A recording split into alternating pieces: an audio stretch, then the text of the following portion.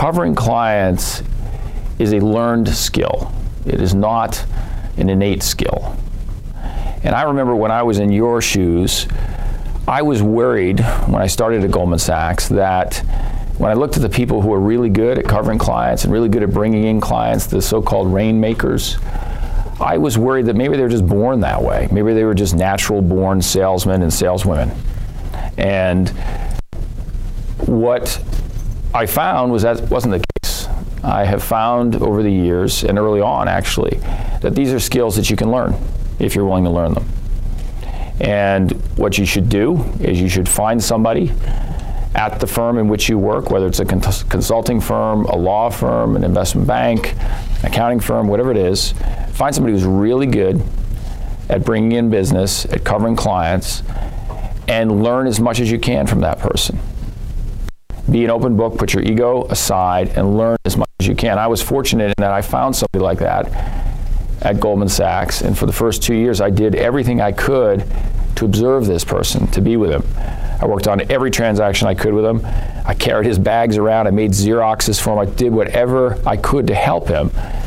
And I said, I just really want to learn from you.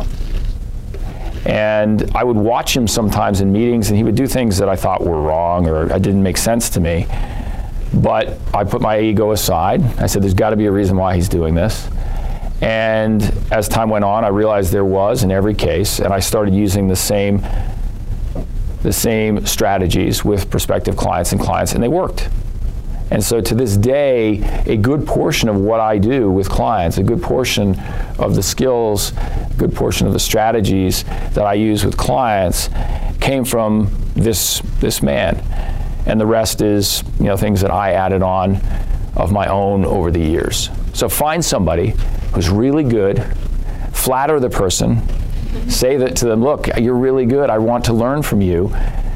Is it okay if I just sit in on meetings with you? Is it okay if I work with you on some transactions? I'll do anything. I'll make coffee for you or get lunch or Xerox or whatever it takes. And then be an open book. Put your ego aside. Approach it from the perspective of a clean slate and learn, because you can learn these skills. They are not innate. They are learned skills. So first piece of advice. The second piece of advice I would give to you is the most common mistake that client coverage people make when they cover clients is that they don't become strategic advisors to their clients. So what I mean by that, they don't take the opportunity while they're working with the client. They do not take the opportunity to start to advise the client on matters outside of the matter that they've been hired to work on. So let me give you an example. It's best to illustrate this piece of advice by giving an example from my world. So if you were a merger banker, so a merger banker is someone who's been hired by a company to help them go through a merger, let's say to buy another company. So let's say you're a merger banker, you've been hired by company A to buy company B, your client's company A. You're going to spend a ton of time with the CEO over 6 months to a year period working on that deal. You're going to spend all-nighters with the CEO. You're going to be sequestered to conference rooms. You're going to get to know that CEO extremely well, and you're going to build, hopefully, a very good relationship with him. Most bankers do that, and they do a great job on that merger transaction. And then the transaction comes to a close. They have a nice dinner. They raise a glass, a closing dinner. They'll toast the CEO. The deal closes, and then they go away. And then 5 years later, there's another merger mandate. Company A is going to buy Company C. And the banker calls up the CEO and says, hey, remember me? We spent all that time together. I did such a good job. The CEO's sort of like, no, get in line. We're going to have a bake-off. There's 5 firms coming in. You can be one of the 5. We may hire you, we may not. The relationship is gone. Because what the banker did was they didn't take the opportunity while they were intimate with the client to become a strategic advisor to the client. What I would do is I would start to engage that merger client on other matters. I would say to the client, while we're working on the merger transaction, I'd say, I know a large portion of your revenues come from Japan. $2 billion of your revenues come from Japan. The Japanese government has said that they are going to devalue their currency. So that money that's coming into you in the form of yen is probably going to decrease in value. Have you ever thought about maybe hedging your exposure against the yen? Because if it goes down by 10%, you lose $200 million on that $2 billion of revenue. That's an interesting point, Jim. Why don't I put together the currency hedging team, and we'll have a discussion with you about what other clients have done and found helpful about hedging currency exposure overseas. I might engage the client on, I don't know, a financing mandate. Have you noticed that your competitors are raising financing in the debt markets right now because interest rates are so low and it's very cheap rather than using equity financing? Why don't we, have you ever thought about using debt financing?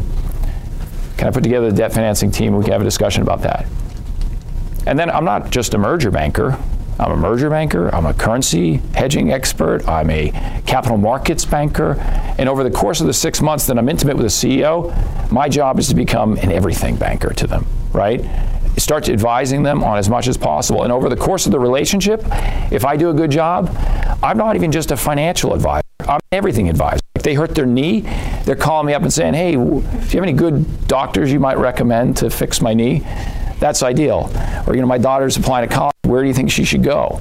That's becoming a strategic advisor to your client. Lawyers make this mistake. Bankers make this mistake. Accountants, consultants make this mistake time in and time out. I cannot tell you how often I see it. So if you're a lawyer working on an antitrust matter, do a great job on that antitrust matter. But use the opportunity while you're with the client to start to engage them on other things, what their competitors are doing. Have you thought about maybe structuring this transaction differently to minimize tax impact? Can we bring in our tax folks to talk to you about that? Use that opportunity to build a relationship. It is very helpful for 3 reasons. 1, you give the client better advice the more you know about the client, right? You become a better advisor. So the more stuff you're doing for the client, the more you know, the better advice you can give them, because it's all intertwined. If you're working on a merger mandate, it's going to affect their ability to raise financing or hedge their currency or whatever it might be. So you're going to be able to give them better holistic advice the more you know. Secondly, you box out the competition. So in my case, when the CEO gets around to thinking about whether they should hedge their currency, they're not having a bake-off. They're not bringing in 10 currency hedging firms to help them. No, they're like, no, Jim's doing that for me because he's doing everything for me, including helping me find a doctor to fix my knee, right? So you box out the competition. No one can get in. And then thirdly is you smooth out the cyclicality of these different practice areas that you might find yourself in. If you're a merger banker or a merger lawyer, it's very exciting to be a merger banker right now or an M&A lawyer because interest rates are very low, money is cheap, there's a lot of activity going on. Guess what? It doesn't stay that way, right? You feast or you starve. And people are feasting right now in that area. They're starving in other areas. If you're an everything banker, everything lawyer to a client, you smooth out the cyclicality of those individual business segments. So when mergers are dead and interest rates are high, you're working on, I don't know, maybe some bankruptcy work, maybe you're working on more hedging work, maybe you're working on financing work because financing becomes much more nuanced when you have high interest rates, etc. So, secondly, become a strategic advisor to your clients. Don't make the mistake that most people make, which is work really hard on the mandate they have, do a great job. When the mandate's over, you leave the relationship and then it decays over time. And you don't have a relationship after a little while. Don't make that mistake. Third piece of advice is to listen and ask open-ended questions. The most important quality in covering clients effectively is empathy, the ability to put yourself in someone else's shoes. So how do you achieve empathy? How do you become empathetic? You ask a lot of questions and ask open-ended questions. So questions that don't lend themselves to yes, no answers. So you don't say, is it sunny outside? Right? You say, how do you like the weather outside? And you'll get the client to talk more. The more the client talks, the more you learn. Believe it or not, the better they feel. I give a talk on interviewing here every once in a while when Kevin asks me to do it. And the best interview you can have with a prospective employer is an interview where they're talking like 95% of the time. Right? And you walk out of the room and they're like, gee, Sarah's an awesome candidate. I don't know anything about her, but she's awesome. Because guess what? They spent the whole time talking about what they care most about, Themselves, right? Because you got them to talk about themselves the whole time. So ask lots of questions, make them open-ended questions, and listen very, very well. Third piece of advice. Fourth piece of advice is be creative. True story is I covered two CEOs. They were independent of each other from different countries, didn't know each other, had different industries, and they both had the same nickname for their lawyer. The nickname for their lawyer was Dr. No, N-O. And the reason they called their lawyer Dr. No is they felt like every time they went to their lawyer told them why they couldn't do something that they were trying to do. And by the way, that's often the right advice. Like, you don't want to get your clients in trouble. You don't want to tell them they should do things that they shouldn't. That's fine. Say no. Give them honest advice. That's good advice. But don't stop there. Come up with an alternative. Come up with a creative way where they could accomplish what they were trying to accomplish, or if it's not possible, accomplish something else. Even if you don't even think they might want to, at least it looks like you're trying. So don't be a Dr. No. That's the fourth piece of advice. Be creative. Fifth piece of advice is put the client first. Now, a lot of people say that. A lot of people talk about that. What does it really mean? It really means two things, in my opinion. The first thing is be prepared to give the client advice that is not in your interest. There's no better way to establish credibility with a client than to give them advice that is not in your interest. So in my world, if we're advising, an example I used, if you're advising company A to buy company B, we really only get paid if the transaction goes through, right? People who take my corporate strategy class know that oftentimes it's not the right decision for company A to buy company B. In fact, more often than not, it's not the right decision. So if you go to company A, your client, and you say, you know what, you shouldn't do this deal. As a lawyer, you're going to get paid more the longer the deal goes on, right? All the way through consummation, you get paid by the hour. You shouldn't do this deal. It's a mess. You're overpaying. They're hidden, whatever it is. You will establish an enormous amount of credibility longer term, because the client knows that's not in your interest to give them that advice. You're going to get paid less. You're going to stop getting paid that day if they listen to you. Advocate hard for positions regardless of what is in your interest. In fact, it's even better to put yourself longer term, better for the relationship, to put yourself in a position where you're advocating for a position that is against your interest.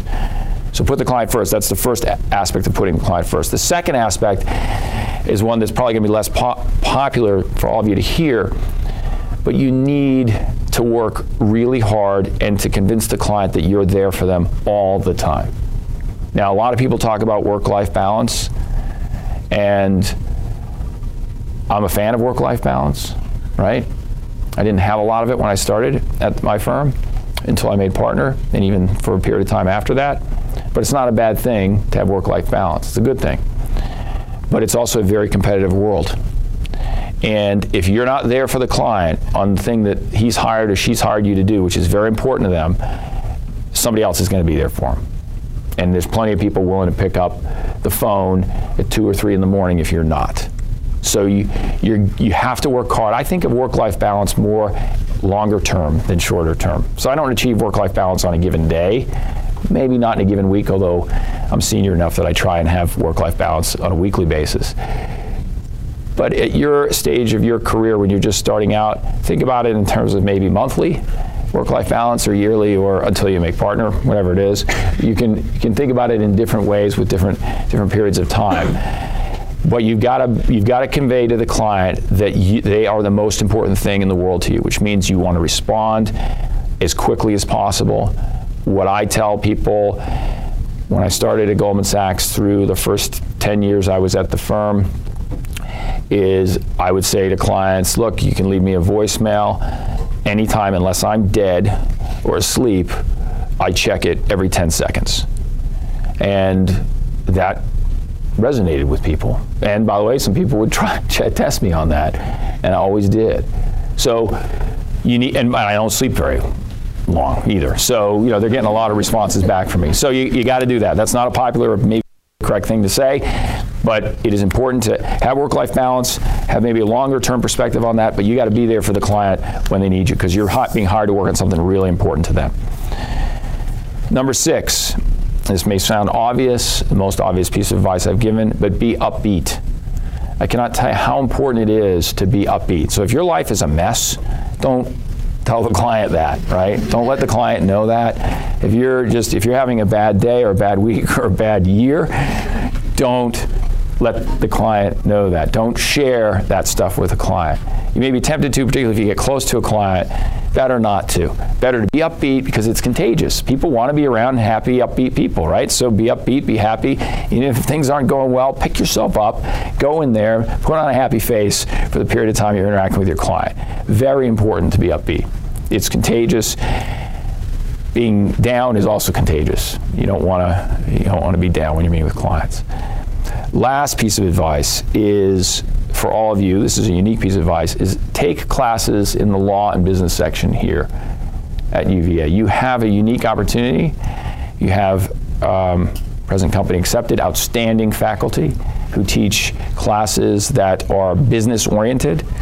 And the reason why you want to take these classes is there is twofold. There are two reasons. The first reason is so that you understand business. You understand your peers in business, why they make the decisions they make, how they were educated, what motivates them, how their companies work. It'll make you a better lawyer or consultant or banker or whatever it is that you're going to be. The second reason, which I tell my students often, which is a goal in my class, a goal that I put out front, is it will demystify the jargon and the language of the business world. The world that I operate in, like the world that you operate in if you're in law school, is mystified in language, right? You speak in terms that many people don't understand, stare decisis, res judicata. So if you're not a lawyer, you didn't go to law school, you're like, oh my gosh, what does this stuff mean? The reality is it's not complicated, right? It's just jargon. The same is true in the business world. We speak in terms of capital asset pricing model, discounted cash flow analysis, comparable merger analysis, whatever you want to call it.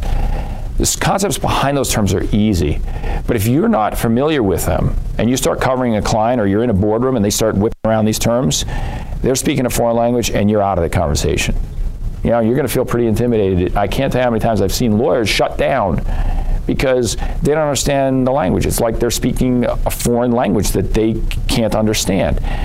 If you take classes in the law and business section here, it will help demystify, decloak some of those, if not most of those expressions, most of that jargon gets used in the classroom and you become fluent in it, at least conversant in it. You won't be intimidated by it.